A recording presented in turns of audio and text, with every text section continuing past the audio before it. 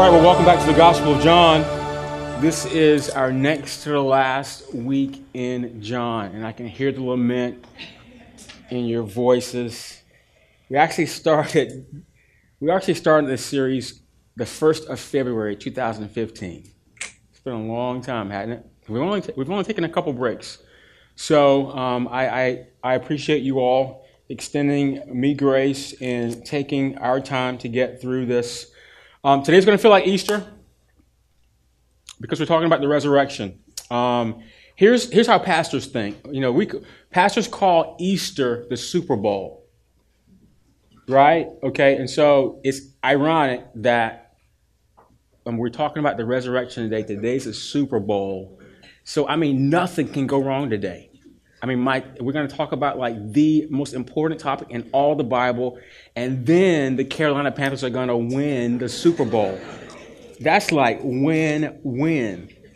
It's going to be a good day. But here's the thing, in regards to the resurrection, here's why pastors call it the Super Bowl. Not just Easter, but the resurrection in general. It's because there's no bigger day in the history of mankind than the day that Jesus walked out of the tomb. And that really is the importance of the resurrection. We're going to cover all of chapter 20, just like we covered all of chapter 19. So I'm going to not take a lot of time here with preliminary talk. We're going to read just the first 10 verses together, and then we'll go through the passage pretty systematically as we work through this idea today. Read with me John 20, verses 1 through 10. John 20, verses 1 through 10. Here we go. Now, on the first day of the week, Mary Magdalene came to the tomb early while it was still dark and saw that the stone had been taken away from the tomb. So she ran and went to Simon Peter and the other disciple, the one whom Jesus loved, and said to them, "They've taken the Lord out of the tomb, and we do not know where they have laid him." So Peter went out with the other disciple, and they were going toward the tomb. Both of them were running together, but the other disciple outran Peter and reached the tomb first. And stooping to look in, he saw the linen cloths lying there, but he did not go in. Then Simon Peter came, following him, and went into the tomb. He saw the linen cloths lying there, and the face cloth, which had been on Jesus' head, not lying with the linen cloths, but folded up in a place by itself. Then the other disciple, who had reached the tomb first, also went in, and he saw and believed. For as yet they did not understand the scriptures, that he must rise from the dead. Then the disciples went back to their home. This is the word of the Lord. Let's pray. Father, we pause to say thank you for another day. Thank you for the gathering of your church, and we thank you in particular today just for this topic that we get to talk about. There's no bigger day in the Bible where we get to celebrate the raising of Jesus back to life.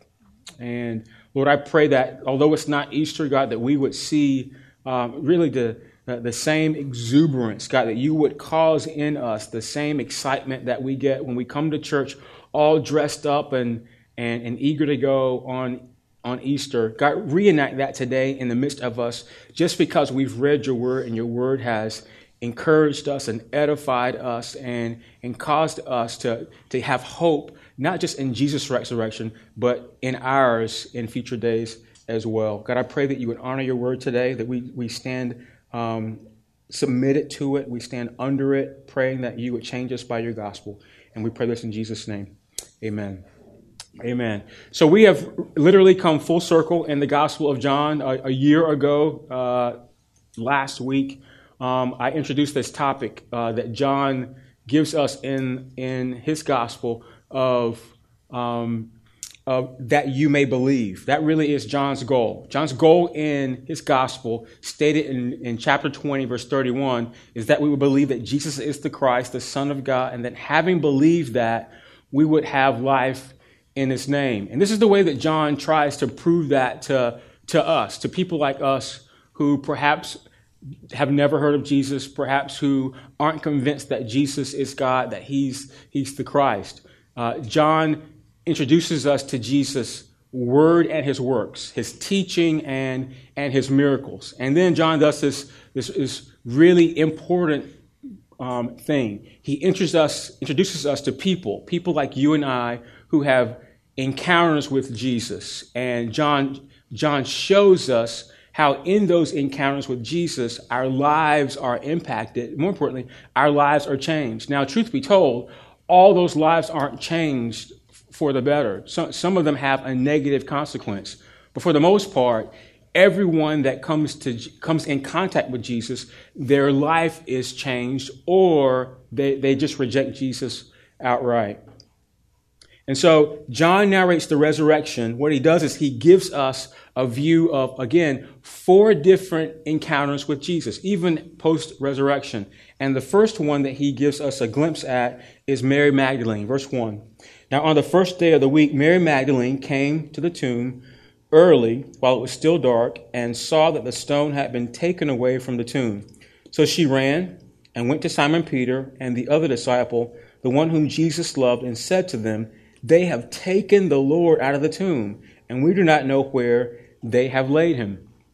These are important words. If we could simply go to all the Gospels and see how they're unpacking this post-resurrection scene, then I think all of us would marvel at how John highlights the role of women in the life of Jesus, particularly in this scene post-resurrection.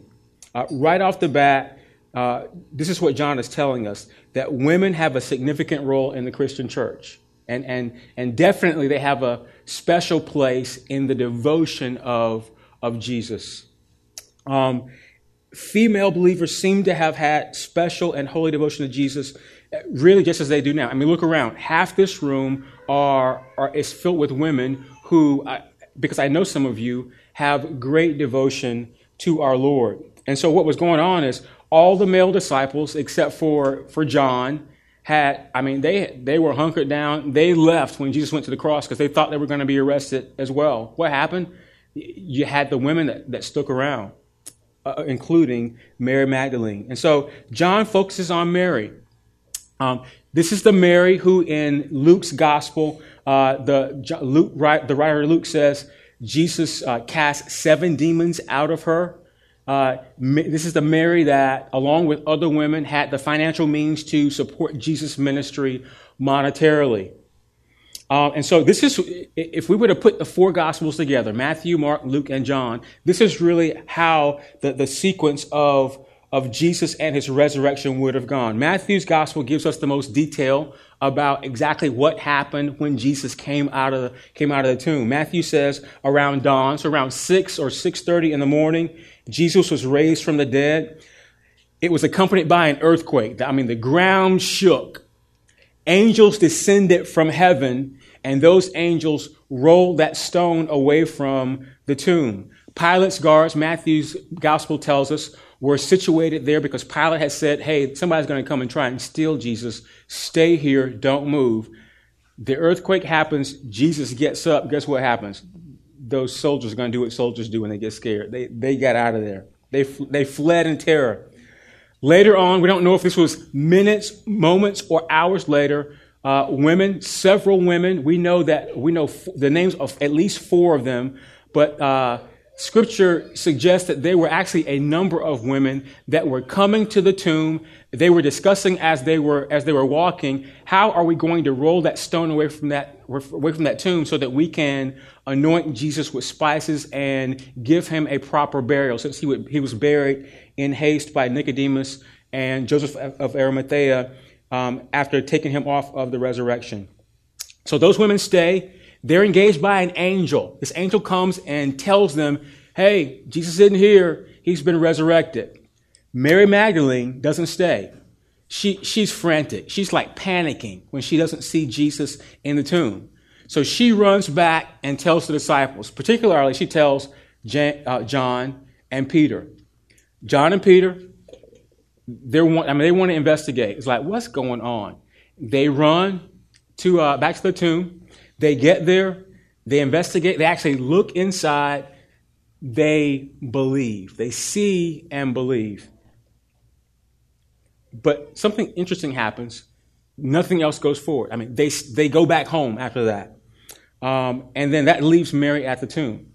So that really is how the four Gospels put together the resurrection of Jesus. We don't get all that detail in the Gospel of John, but I thought it would be helpful for all of us to actually know where John's account sort of fits in. I want to pay particular attention here to Mary.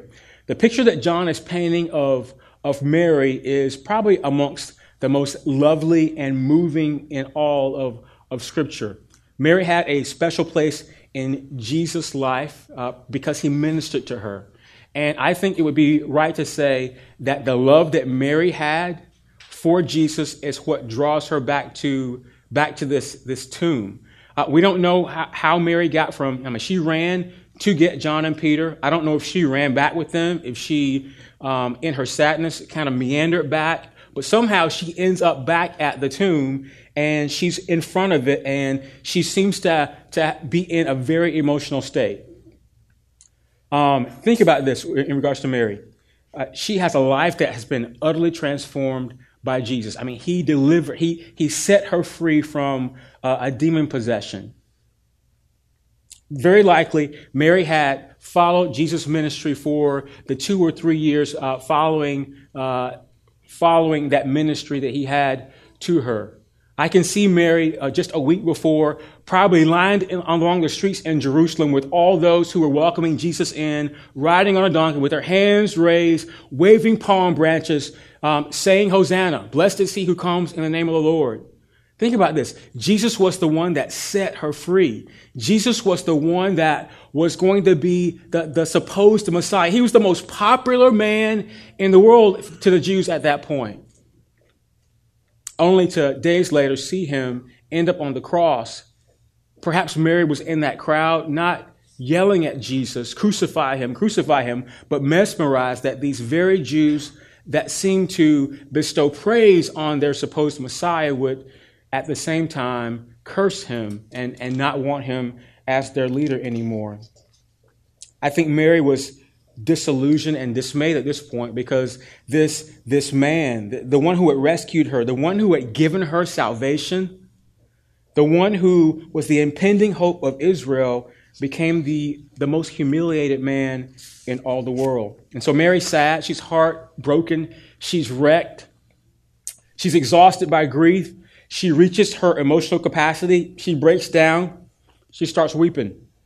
Her mind is still fixated on the body that's apparently missing. And so that really is what draws her to back to the tomb. I mean, she's drawn by her love of Jesus. This is what we see in skip down to verse 11. But Mary stood weeping outside the tomb, and as she wept, she stooped to look inside the tomb. And she saw 2 angels in white sitting where the body of Jesus had lain, one at the head and one at the feet. They said to her, "Woman, why are you weeping?" And she said to them, "They've taken away my Lord, and I do not know where they have laid him." Verse 14. Having said this, she turned around and saw Jesus standing, but she did not know that it was Jesus. There's a lot in there I like to talk about. I'm going to narrow it down. I find it interesting that Mary encounters angels and kind of dismisses them. I mean, Hebrews says that we will be in the presence of angels unaware, but these weren't unaware angels. I mean, angels aren't your cute little cherubs playing harps on clouds. I mean, angels are God's messengers, and we've seen angels in the Bible. I mean, they come to open up a can and beat somebody down, right? The angels were there at Jesus' birth, announcing his birth, singing glory to God in the highest. The angels came and ministered to Jesus when he was baptized. The angels came when Jesus went into the wilderness after that baptism. And the angels are here after Jesus' resurrection. And very likely, these angels weren't here to look cute and do small talk. They were there to be a messenger that God had raised his son back to life.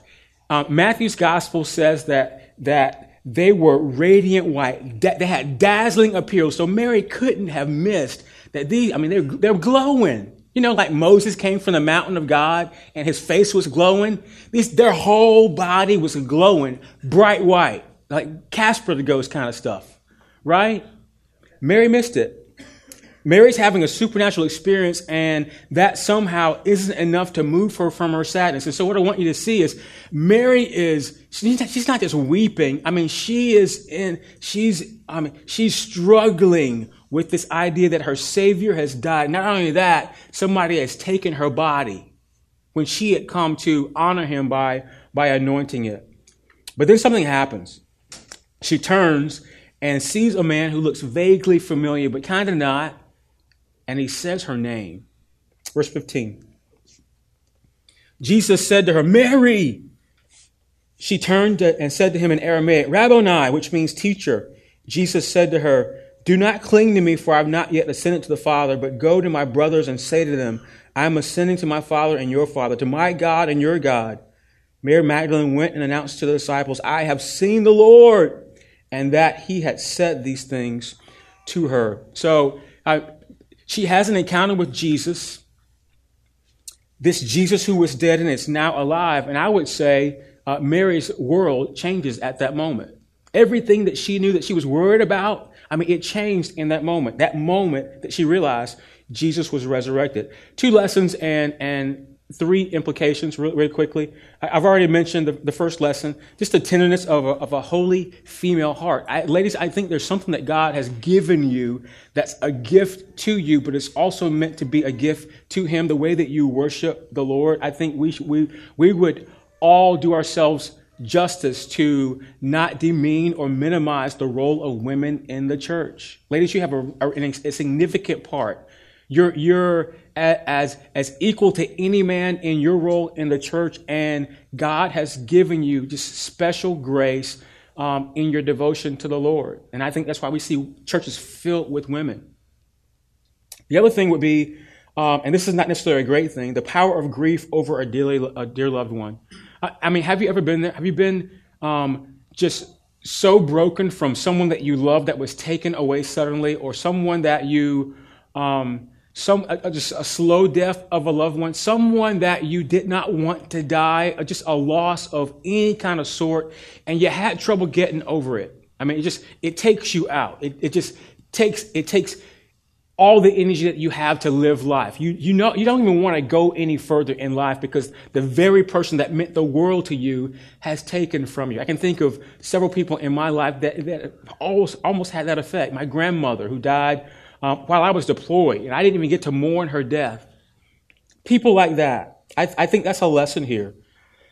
But here's the implications that go along with these lessons. I think the first is we see it in verse 15. Look what Jesus says. He says, "Woman, why are you weeping?" Those words are both words of comfort, but they're words of rebuke. And they're words of rebuke particularly because Jesus is coming against Mary because she almost misses it. Her resurrected Lord is right there in front of her, and she almost doesn't even see him. She doesn't notice him. She almost misses it. He gives her a word of comfort, but also a word of rebuke because of the unbelief that's operating in her heart because of her grief. And sometimes grief can do us like that. We can lose all sense of hope because of a loss or the grief that we feel because of a loved one.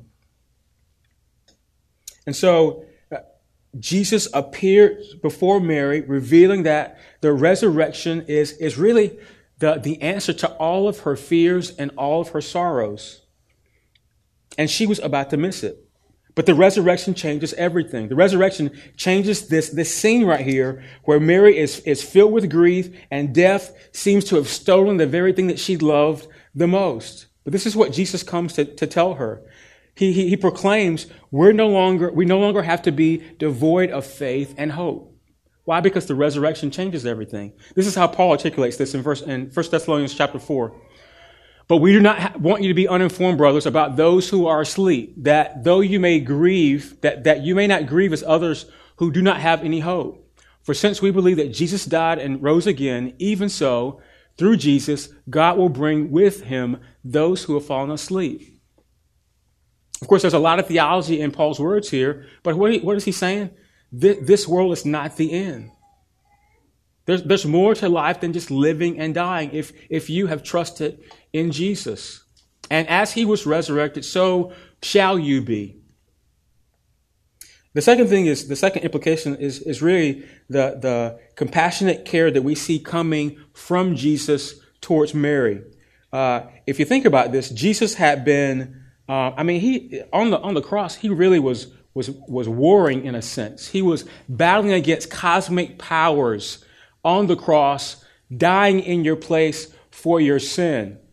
And in that moment where he died and rose again, he's been deemed victorious. Here's how Paul says it in Colossians 1. And through him to reconcile to himself all things, whether on earth or in heaven, making peace by the blood of his cross.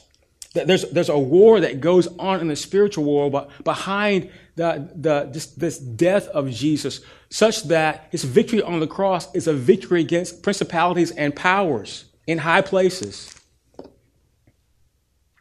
But having done that, here's the neat thing about Jesus and his attention that he gives to Mary. He pours out his full attention on her hurt at this moment. I mean, she's just one of many disciples, yet he takes the time to assuage her and talk to her and make her sorrows go away. Why? Because he's present. I mean, he's there in the physically there. And I think this says to us, we're not just numbers in a book. God knows us individually. He knows our needs.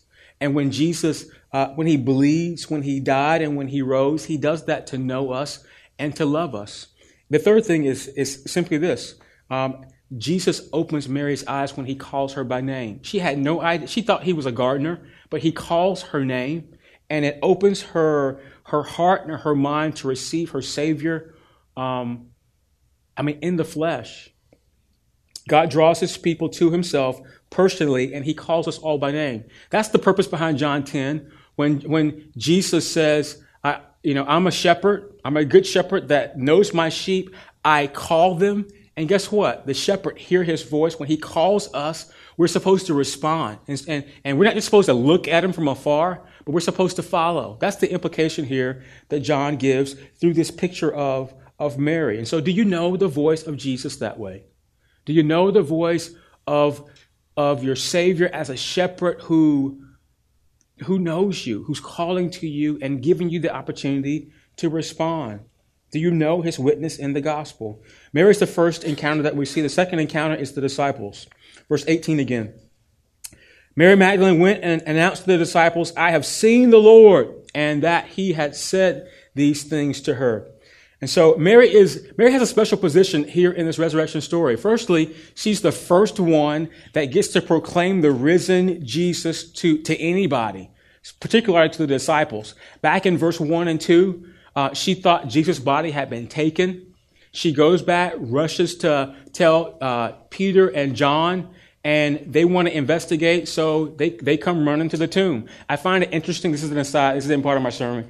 Don't you find it interesting that John tells us, he's probably bragging, that lack of humility, that the other disciple himself, he beat Peter.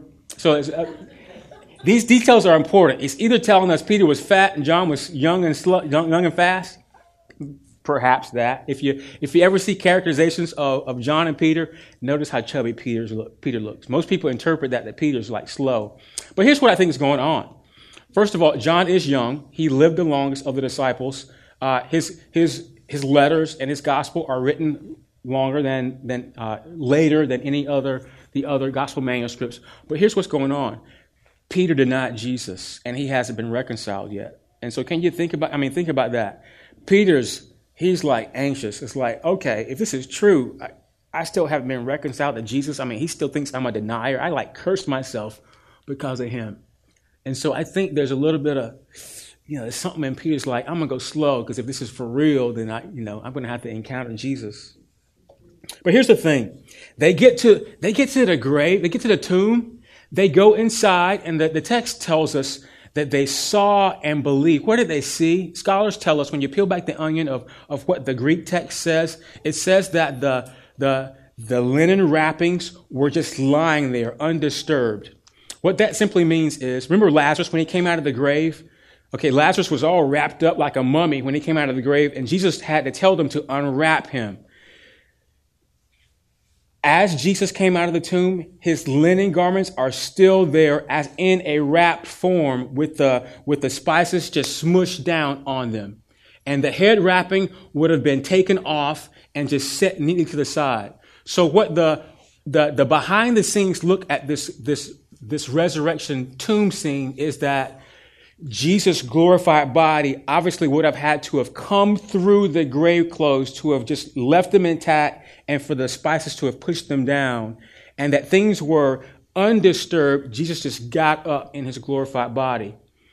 Because if someone had come and taken him from the tomb, those wrappings would not have been there because they would have been expensive, or they would have at least have been unwound and in a disheveled kind of perspective. That's just for extra. Was that good information? All right. I just found that just like neat to know. Here's the other neat thing I found out. So Peter and John, they're looking into the tomb. The Bible says they see and believe, but it's as if everything that Mary has told them, and even seeing the tomb the way it is, it's like it's like Teflon. It's like it's bouncing off. They're not believing what they're seeing because they simply go home. And so in verse 18, Mary really gets another chance. She's just like, go back, tell Peter and John, I'm alive. Maybe they'll believe it this time. Verse 19. I'm having fun. I don't know if y'all can tell I'm having fun with this. I love this text. On the evening of that day, the first day of the week, the doors being locked where the disciples were for fear of the Jews, Jesus came and stood amongst them and said to them, peace be with you. Those are interesting words. I have to be honest. If I were Jesus, those would not have been my first words to these disciples. I would have been like, so yeah, why y'all leave me like that? Why you betray me like that?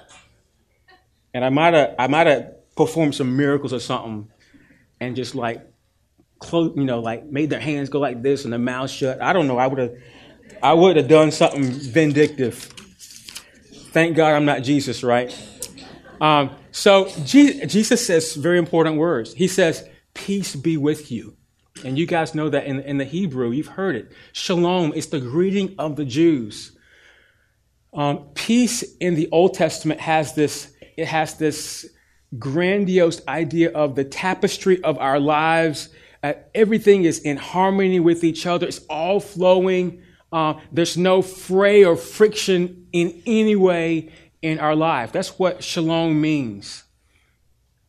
In the New Testament, it means that there's no situation or circumstance for which God can't come and bring his peace to us. Particularly, the Bible tells us that we need peace with God because we're at enmity with God. So how do we get peace with God? Jesus earns our peace on the cross. He dies on the cross as a sacrifice and a substitute, and that the wrath of God is diverted to him. He gives us his righteousness, and with that we get his peace.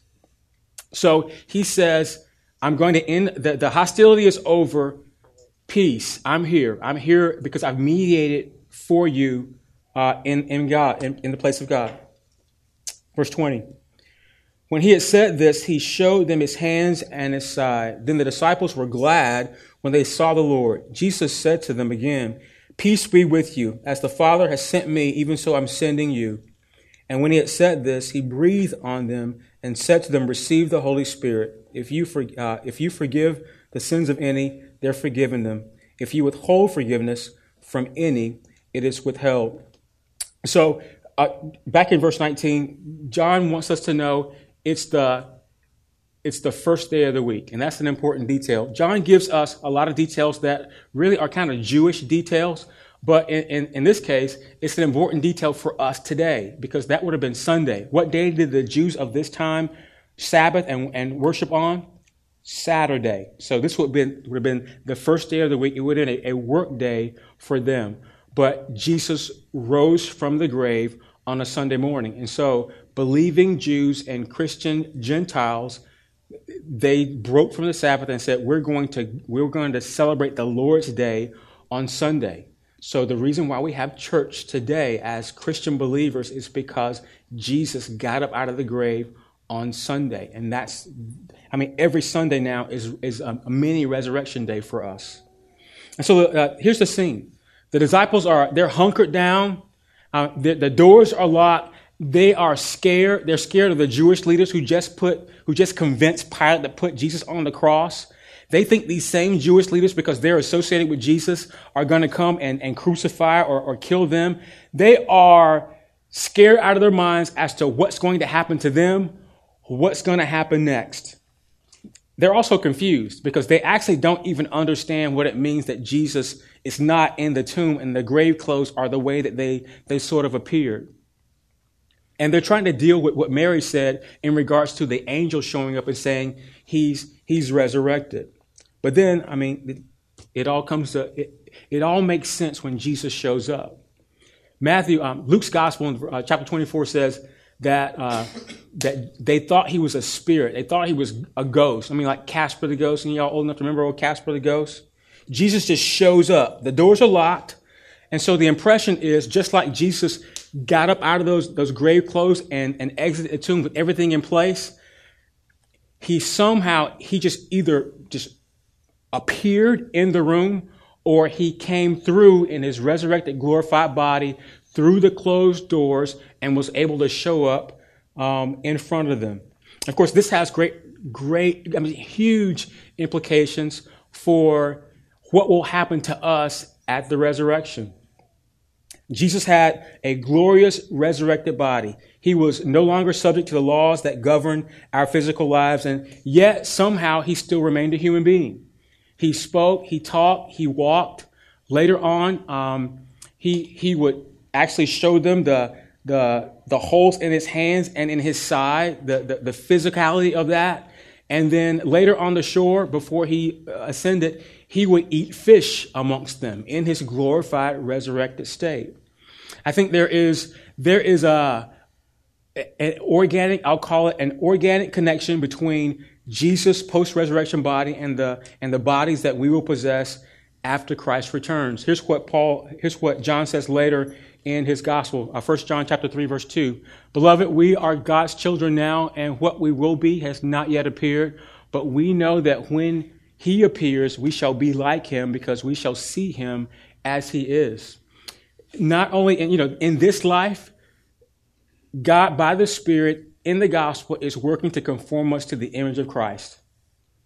But that never stops, because after Jesus' second return and he resurrects the living and the dead, we're still going to be made to look like him, the very image of God, which is, that's just some cool stuff. Here's what Paul says in 1 Corinthians 15. If you want to know about the resurrection, go to 1 Corinthians 15. Read this whole chapter. The theme is the resurrection. Just as we've borne the image of the man of dust, we shall also bear the image of the man of heaven. What's Paul saying? We're going to look just like the resurrected Jesus, at least some semblance of him. And here are the words that Paul uses to sort of give us a taste of what that looks like. He says, we're going to be imperishable. Our bodies are going to have glory. They're going to have power. It's going to be a spiritual body. And later he says, it's going to be immortal. Whatever infirmities you have in your body now, I got back pain that won't quit unless I do yoga, P90X yoga. Don't get mad at me. I do P90X yoga because it helps my back, right? I just don't do the meditation part. Whatever infirmity, whatever stuff that you have in your body that won't go away, you're going to die. And you're going to get a glorified, resurrected body, and you're not going to suffer any of that. Praise God. Some of y'all need to hear that. Just like the resurrection proves that everything can change for Mary, it's the same for these disciples. Verse 21. Jesus said to them again, "Peace be with you. As the Father has sent me, even so I'm sending you."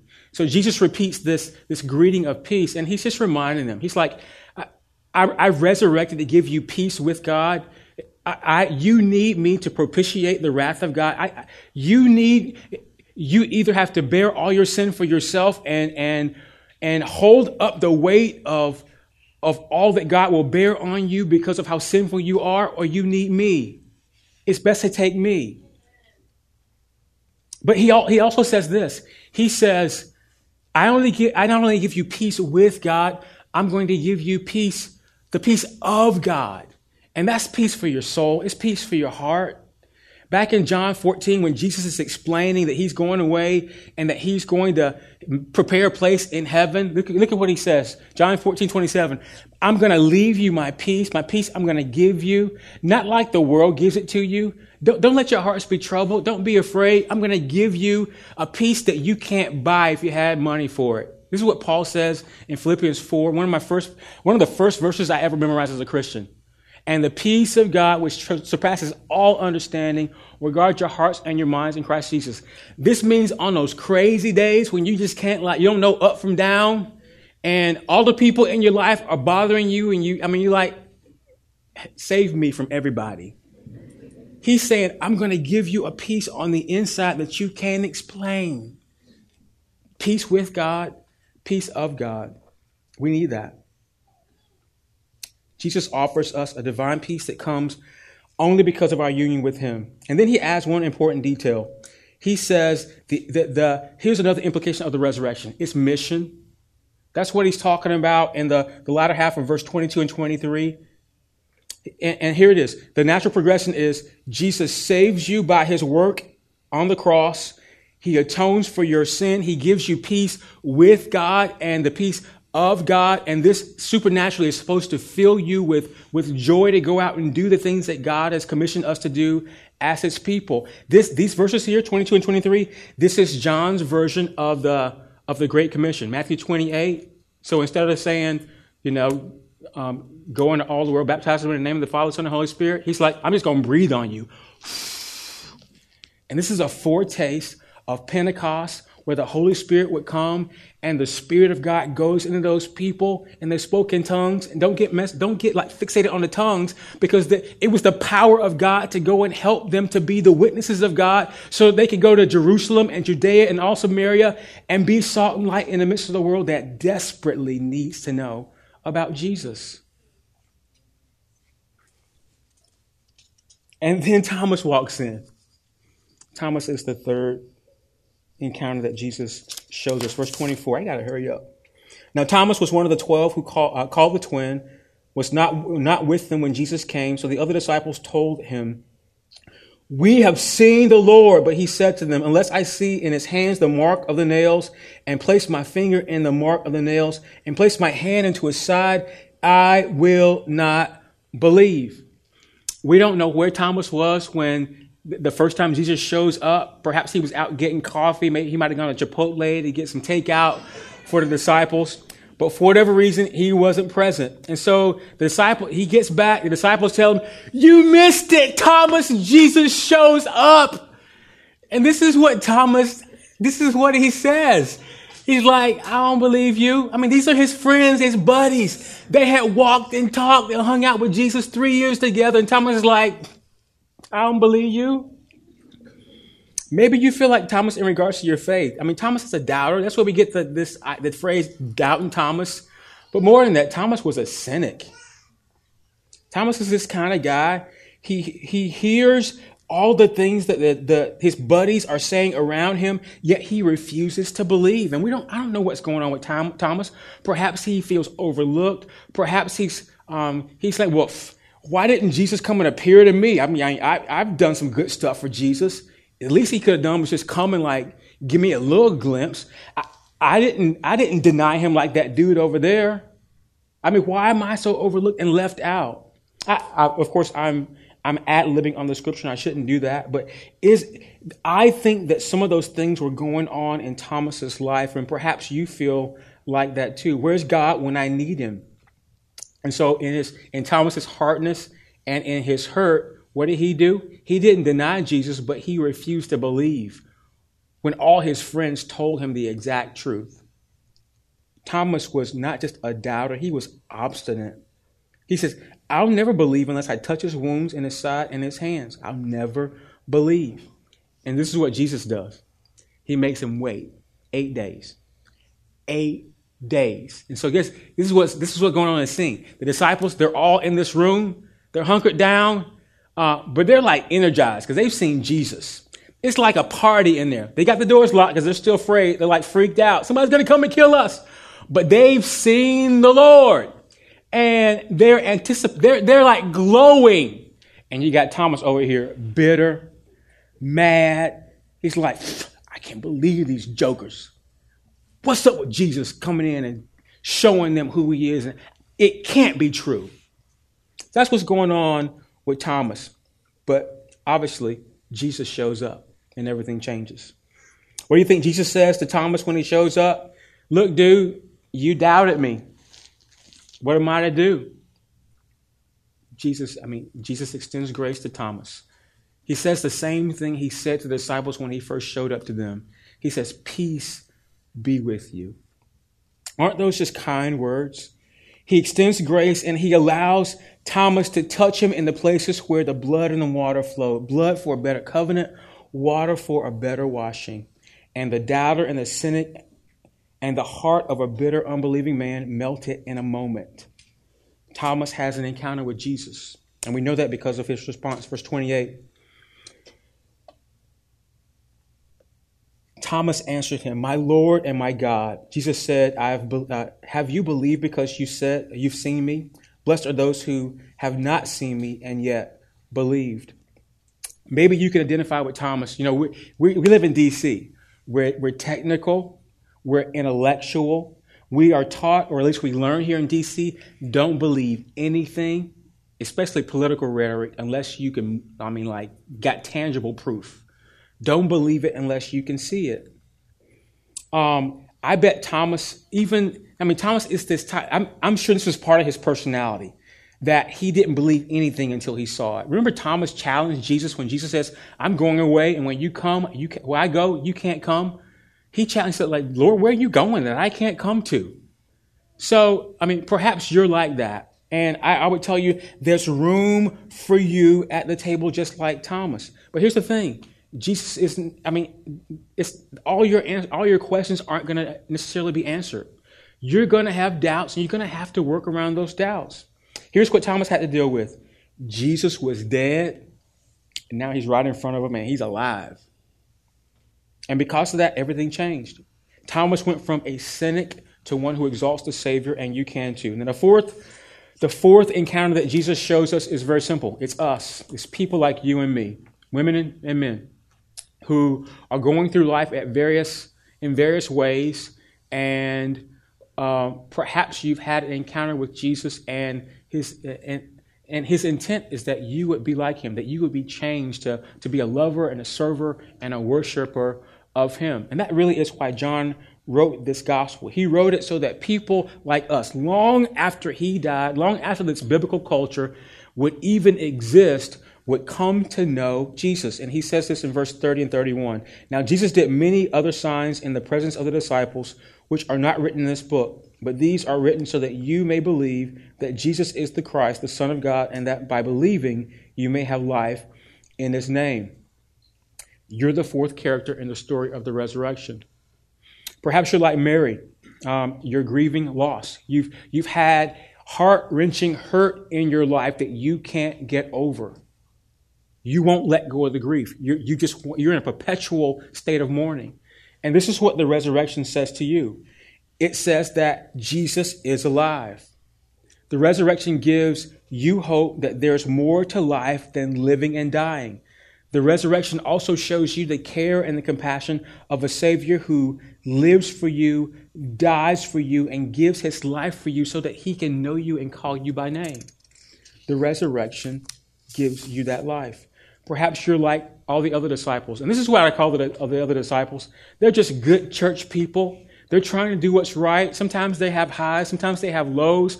Sometimes they're getting it right. But most, they've got some wrong stuff going on in there too. They're meandering through life, trying to figure things out. Life is dealing them ups and downs, navigating their way through. And Jesus says to people like that, people like us, he says, peace to us. There's something more. But here's what Jesus does for people like the disciples. He says, I'm going to set you free. I'm going to point you toward your goal in life, which is the glorification of me. And I'm going to invite you not just to worship me, but to come on mission with me. As the Father sent me, I'm sending you to go and do the works that I've done while I'm on the earth. And the implication of this is simply, church is not just about getting your needs met. Can you come to church and get your needs met? Absolutely. I just had a church membership meeting about all that stuff. Yes, this is just the place to come to get your needs met, but it's not all about getting your needs met. We're supposed to gather together as God's church so that we could get ready to go out and engage the world. The church is the hope of the world. We're not supposed to be hunkered down behind, closed doors, close the windows, turn on our Christian songs, play our Christian music, sing along, and then go and break and be all to ourselves. God has meant for you to rub shoulders with people who aren't like you, who don't like God, and for you to introduce him to them and them to him. But maybe you're like Thomas. You doubt it. You don't. I mean, you're in this perpetual state of doubt. Perhaps you're even a cynic, and you're trying to smart and reason yourself as to why you're like that. And here's the beautiful thing about Thomas. He's the only one that Jesus invited in that touches wounds. And he might invite you in as well. Not might, he will. Church history and scripture tells us the impact of the resurrection on all of these characters and their encounters. Mary becomes the first person to proclaim the gospel of the risen Savior to anybody, the disciples and others. The disciples go on to from being cowards, locked up behind doors, to being fearless leaders of the early church. Thomas wrote some extra biblical books that we can read about, but that weren't included in the Bible. And it's said of him that he was the beneficiary of secret revelations from the Lord. In the Gospel of Thomas, he's said to have evangelized the nation of India, and he became a martyr. Thomas died not doubting, but knowing who he served. Here's the question for all of us as we got one more week in John. But here's the question. This is the overriding question for all of John. What's keeping you from believing? What is keeping you from believing? You have Jesus' words, you have his works, you have these encounters that he showed you. What's keeping you from believing that Jesus is the Christ, the Messiah, the anointed one who comes not just to the Jews, but comes to you to represent God to you, to mediate you before God, and to lead you as your king? He comes as the Son of God. And here's the thing. Jesus isn't just a good example for us with great teaching that we can emulate. A guy that just died and, we talk about him once a year. He's God come down to earth. Why? Because we can't work our way to God. God condescends to us so that he can draw near to us because we can't. That's what the Son of God means. And when you get Jesus and his life, you get abundant life. You get eternal life. I mean, who wouldn't want that? The resurrection, the power of the resurrection changes everything. Some of you need to make that change today. Some of you need to avail yourself to the power that the resurrection can give you to change. Today isn't Easter. Didn't it sound like Easter? I don't have an Easter message yet. I just preached it. Darn it. I got to come up with another one. But here's the thing. Every day is an opportunity to have an encounter with Jesus because Jesus rose from the grave, because he's alive. Everything in our lives can change. That deserves an amen.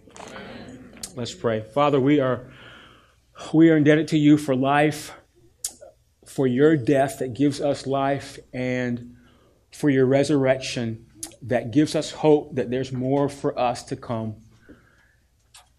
Your resurrection empowers us to live lives in this life, representing you on your earth to people who don't know you. So, Lord, would you give us faith and hope to believe in these few words that we've read today, that they are true.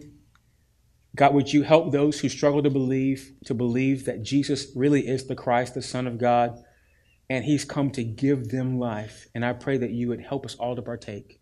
And we say this and amen it in your name. Amen.